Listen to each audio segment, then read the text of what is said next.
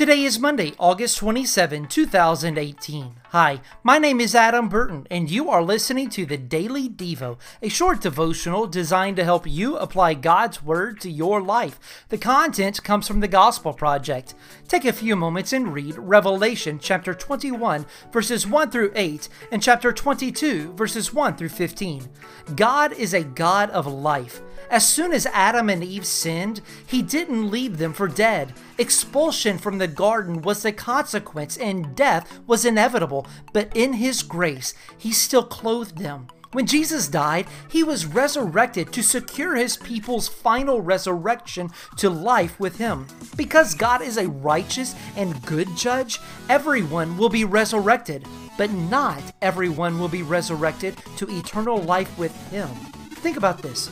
How does the gospel provide comfort and understanding when it comes to dealing with the reality of death? What do the scripture passages from this passage communicate about the way God views death? If you are in need of prayer, please get in touch with me.